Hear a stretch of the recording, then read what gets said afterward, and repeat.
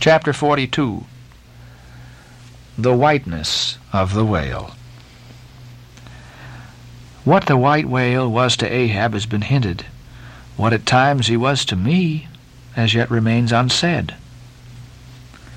Aside from those more obvious considerations touching Moby Dick, which could not but occasionally awaken in any man's soul some alarm, there was another thought, or rather vague, nameless horror concerning him, which at times by its intensity completely overpowered all the rest. And yet so mystical and well-nigh ineffable was it that I almost despair of putting it in a comprehensible form. It was the whiteness of the whale that above all things appalled me. But how can I hope to explain myself here? And yet in some dim random way explain myself I must, else all these chapters must be naught.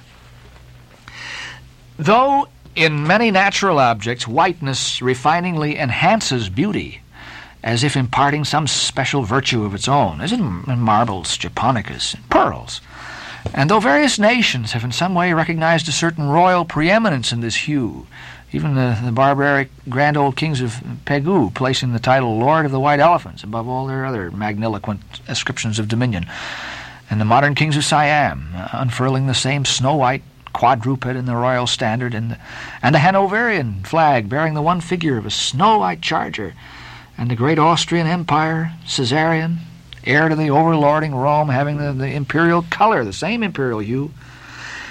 And though this preeminence in it applies to the human race itself, giving the white man ideal mastership over every dusky tribe, and though besides all this whiteness has been even made significant of gladness, for among the Romans a white stone marked a joyful day, and though in other mortal sympathies and symbolizings this same hue is made the emblem of many touching, noble things, the innocence of brides, the benignity of age, though among the red men of America the giving of the white belt of wampum was the deepest pledge of honor, though in many climes whiteness typifies the majesty of justice and the ermine of the judge, and contributes to the daily state of kings and queens drawn by milk-white steeds, though even in the higher mysteries of the most august religions it's been made the symbol of the divine spotlessness and power, by the Persian fire worshippers, the white forked flame being held the holiest on the altar, and in the Greek mythologies, great Jove himself being made incarnate in a snow-white bull.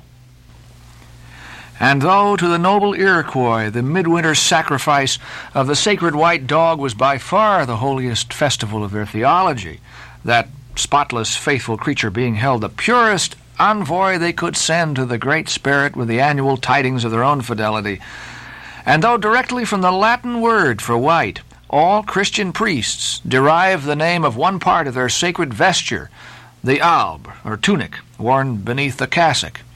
And though among the holy pomps of the Romish faith, white is specially employed in the celebration of the Passion of our Lord, though in the vision of St. John white robes are given to the redeemed, and the 24 elders stand clothed in white before the great white throne, and the Holy One that sitteth there white like wool, yet for all these accumulated associations with whatever is sweet and honorable and sublime, there yet lurks an elusive something in the innermost idea of this hue which strikes more of panic to the soul than that redness which affrights in blood.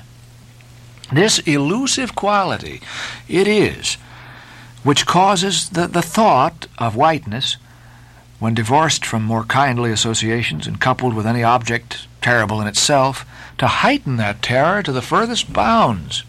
Witness the white bear of the poles and the white shark of the tropics. What but their smooth, flaky whiteness makes them the transcendent horrors they are?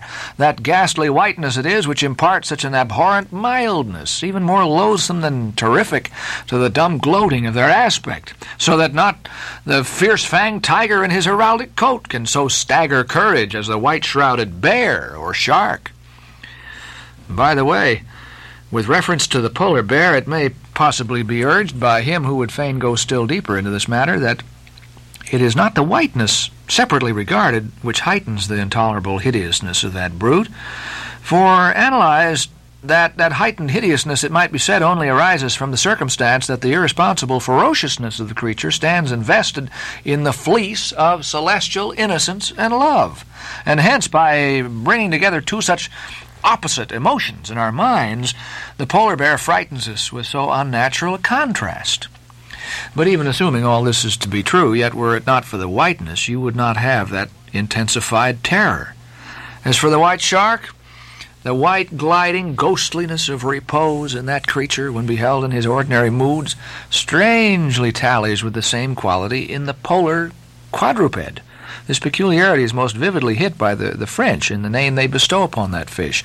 The Romish Mass for the dead begins with Requiem Aeternam, eternal rest, whence Requiem denominating the Mass itself and any other funereal music. Now, in allusion to the white, silent stillness of death in this shark and the mild deadliness of his habits, the French call him requin. Bethink thee of the albatross? Whence come those clouds of spiritual wonderment and pale dread in which that white phantom sails in all imaginations? Not Coleridge first threw that spell, but God's great unflattering laureate, Nature. Another, by the way, I remember the first albatross I ever saw. It was during a prolonged gale in waters hard upon the Antarctic seas. From my forenoon watch below, I ascended to the overclouded deck, and there, dashed upon the main hatches, I saw a regal, feathery thing of unspotted whiteness and with a hooked Roman bill. Sublime. At intervals it arched forth its vast archangel wings as if to embrace some holy ark. Wondrous flutterings and throbbing shook it.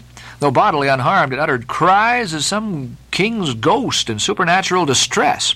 Through its inexpressible, strange eyes, methought I peeped to secrets which took hold of God. As Abraham before the angels, I bowed myself. The white thing was so white, its wings so wide, and in those forever exiled waters I had lost the miserable, warping memories of traditions and of towns.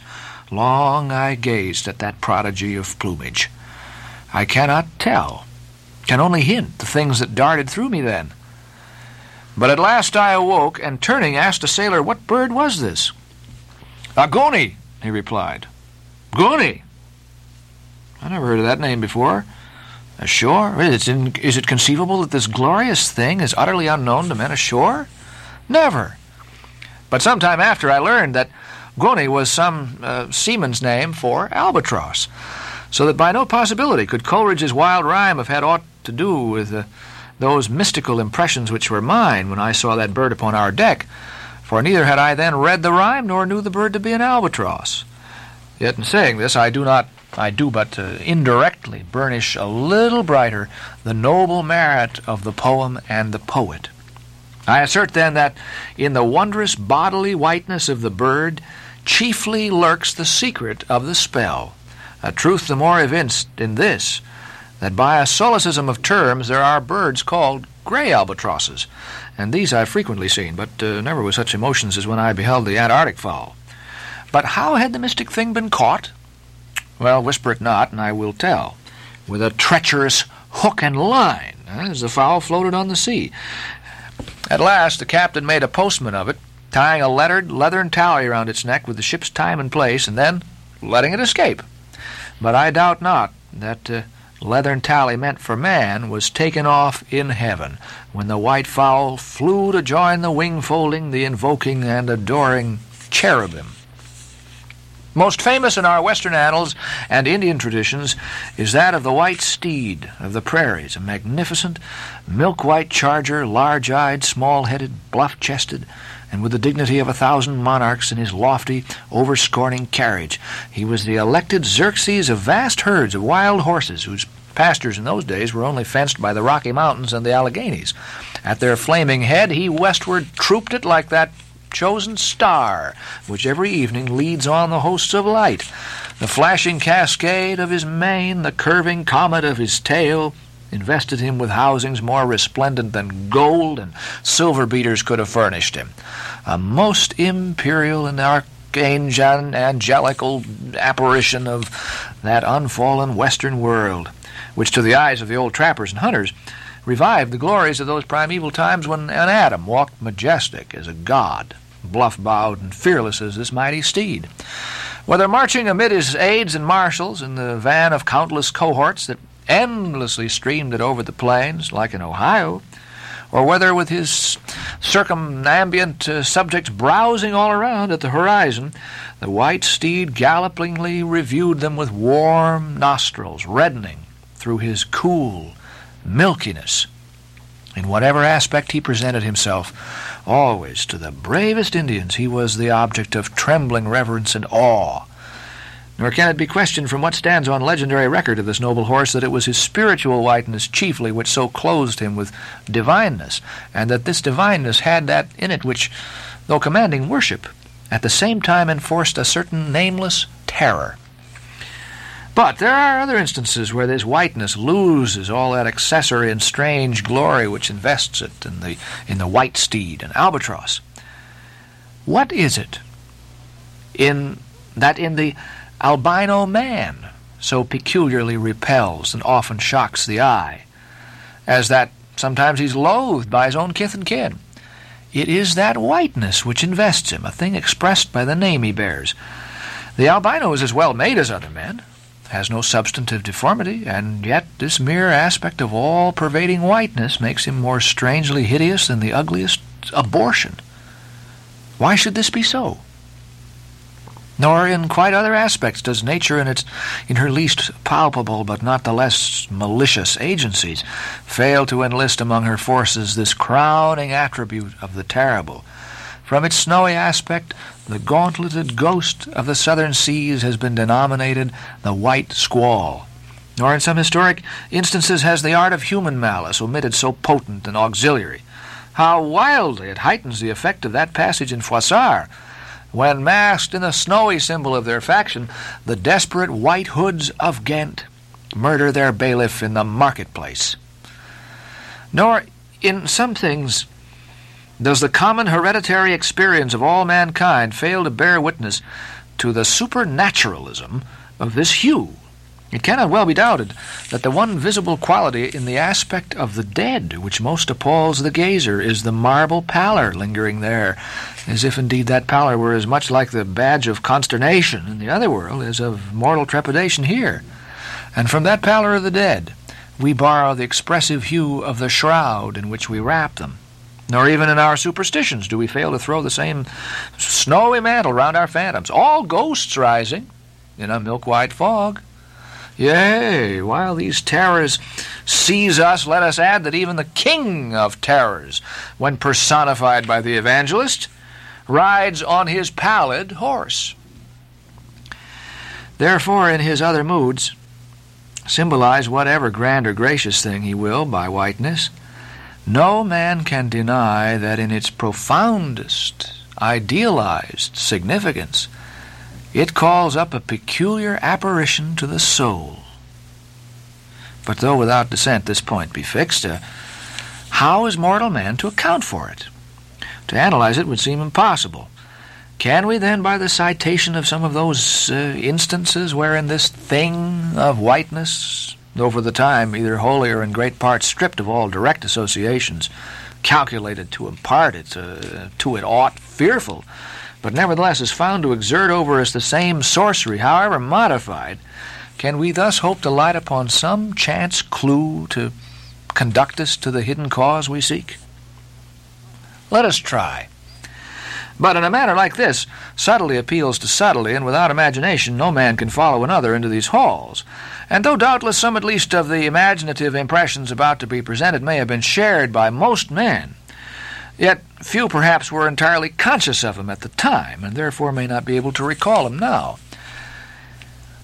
Why, to the man of untutored ideality, who happens to be but loosely acquainted with the peculiar character of the day, does the bare mention of the Whitsuntide Marshal in the fancy such long, dreary, speechless processions of slow-pacing pilgrims, downcast and hooded with new-fallen snow? Or to the unread, unsophisticated Protestant of the Middle American states, why does the passing mention of a white friar or a white nun evoke such an eyeless statue in the soul? Or what is there, apart from the traditions of dungeon warriors and kings, which will not wholly account for it, that makes the White Tower of London tell so much more strongly on the imagination of an untraveled American than those other storied structures, its neighbors, the Byward Tower or even the Bloody? And those sublimer towers, the White Mountains of New Hampshire, whence in peculiar moods comes that gigantic ghostliness over the soul at the bare mention of that name, while the thought of Virginia's Blue Ridge is full of soft, dewy, distant dreaminess? Or why, irrespective of all latitudes and longitudes, does the name of the White Sea exert such a spectralness over the fancy, while that of the Yellow Sea lulls us with mortal thoughts of long, lacquered, mild afternoons on the waves, followed by the gaudiest and yet sleepiest of sunsets? Or, to choose a wholly unsubstantial instance, purely addressed to the fancy, why, in reading the old fairy tales of Central Europe, does the tall, pale man of the Hartz forests, whose changeless pallor unrustlingly glides through the green of the groves, why is this phantom more terrible than all the whooping imps of the Blocksberg? Nor is it altogether the remembrance of her cathedral-topping earthquakes, nor the stampedos of her frantic seas, nor the tearlessness of arid skies that never rain, nor the sight of her wide field of leaning spires, wrenched copestones, and crosses all adroop like the canted yards of anchored fleets, and her suburban avenues of house walls lying over upon each other as a tossed pack of cards.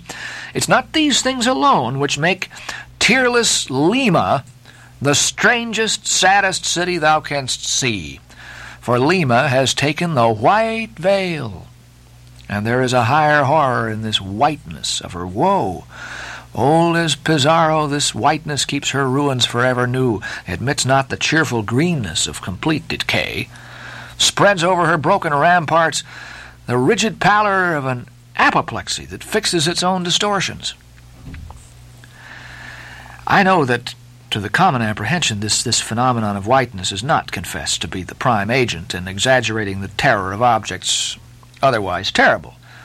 Nor to the unimaginative mind is there aught of terror in those appearances whose awfulness to another mind almost solely consists in this one phenomenon, especially when exhibited under any form at all approaching to muteness or universality. What I mean by these two statements may perhaps be respectively elucidated by the following examples. First, the mariner, when drawing nigh the coasts of foreign lands, if by night he hears the roar of breakers, starts to vigilance and feels just enough of trepidation to sharpen all his faculties. But under precisely similar circumstances, let him be called from his hammock to view his ship sailing through a midnight sea of milky whiteness, as if from encircling headlands shoals of combed white bears were swimming around him. Then he feels a silent, superstitious dread. The shrouded phantom of the whitened waters is horrible to him as a real ghost. In vain the lead assures him he's still off soundings, heart and helm, they both go down. He never rests till blue water is under him again. Yet where is the mariner who will tell thee, "Sir, it was not so much the fear of striking hidden rocks as the fear of that hideous whiteness that so stirred me"? Second, to the native Indian of Peru, the continual sight of the snow-hounded Andes conveys naught of dread, except perhaps in the mere fancy of the eternal frosted desolateness reigning at such vast altitudes, and the natural conceit of what a fearfulness it would be to lose oneself in such inhuman solitudes. Much the same is it with the backwoodsman of the West, who with comparative indifference views an unbounded prairie sheeted with driven snow, no shadow of tree or twig to break the fixed trance of whiteness. Not so the sailor, beholding the scenery of the Antarctic seas, where at times, by some infernal trick of legerdemain and the powers of frost and air, he, shivering and half shipwrecked, instead of rainbows speaking hope and solace to his misery, views what seems a boundless churchyard grinning upon him with its lean ice monuments and splintered crosses. But, thou sayest, methinks this white lead chapter about whiteness is but a white flag hung out from a craven soul. Thou surrenderest to a hypo, Ishmael. Tell me, why is this? Why this strong young colt, foaled in some peaceful valley of Vermont, far removed from all beasts of prey? Why is it that upon the sunniest day, if you but shake a fresh buffalo robe behind him, so that he cannot even see it, but only smells its wild animal muskiness, why he will start, snort, and with bursting eyes paw the ground in frenzies of affright? There's no remembrance in him of any gorings of wild creatures in his green northern home, so that the strange muskiness he smells cannot recall to him anything associated with the experience of former perils. For what knows he, this New England colt, of the black bisons of distant Oregon? No, but here thou beholdest, even in a dumb brute, the instinct of the knowledge of the demonism in the world. Though thousands of miles from Oregon, still, when he smells that savage musk, the rending, goring bison herds are as present as to the deserted wild foal of the prairies, which this instant they may be trampling into dust. Thus, then, the muffled rollings of a milky sea, the bleak rustlings of the festooned frosts of the mountains, the desolate shiftings of the windrowed snows of prairies, all these, to Ishmael, are as the shaking of that buffalo robe to the frightened colt. Though neither knows where lie the nameless things of which the mystic sign gives forth such hints, yet with me as with the colt, somewhere those things must exist. Though in many of its aspects this visible world seems formed in love, the invisible spheres were formed in fright. But not yet have we solved the incantation of this whiteness and learned why it appeals with such power to the soul. And more strange and far more portentous, why, as we've seen, is it at once the most meaning symbol of spiritual things, nay, the very veil of the Christian's deity, and yet should be, as it is, the intensifying agent in things the most appalling to mankind? Is it that by its indefiniteness it shadows forth the heartless voids and immensities of the universe, and thus stabs us from behind with the thought of annihilation when beholding the white depths of the Milky Way? Or is it that as an essence, whiteness is not so much a color as the visible absence of color, and at the same time the concrete of all colors? Is it for these reasons that there is such a dumb blankness full of meaning in a wide landscape of snows, a colorless all-color of atheism from which we shrink? And when we consider that other theory of the natural philosophers, that all other earthly hues, every stately or lovely emblazoning the sweet tinges of sunset skies and woods, yea, and the gilded velvets of butterflies and the butterfly cheeks of young girls, all these are but subtle deceits, not actually inherent in substances, but only laid on from without, so that all deified nature absolutely paints like the harlot, whose allurements cover nothing but the charnel house within. And when we proceed further and consider that the mystical cosmetic which produces every one of her hues, the great principle of light, forever remains white or colorless in itself, and if operating without medium upon matter, would touch all objects, even tulips and roses, with its own blank tinge. Pondering all this, the palsied universe lies before us a leper, and like willful travelers in Lapland who refuse to wear colored and coloring glasses upon their eyes, so the wretched infidel gazes himself blind at the monumental white shroud that wraps all the prospect around him. And of all these things, the albino whale was the symbol. Wonder ye then at the fiery hunt.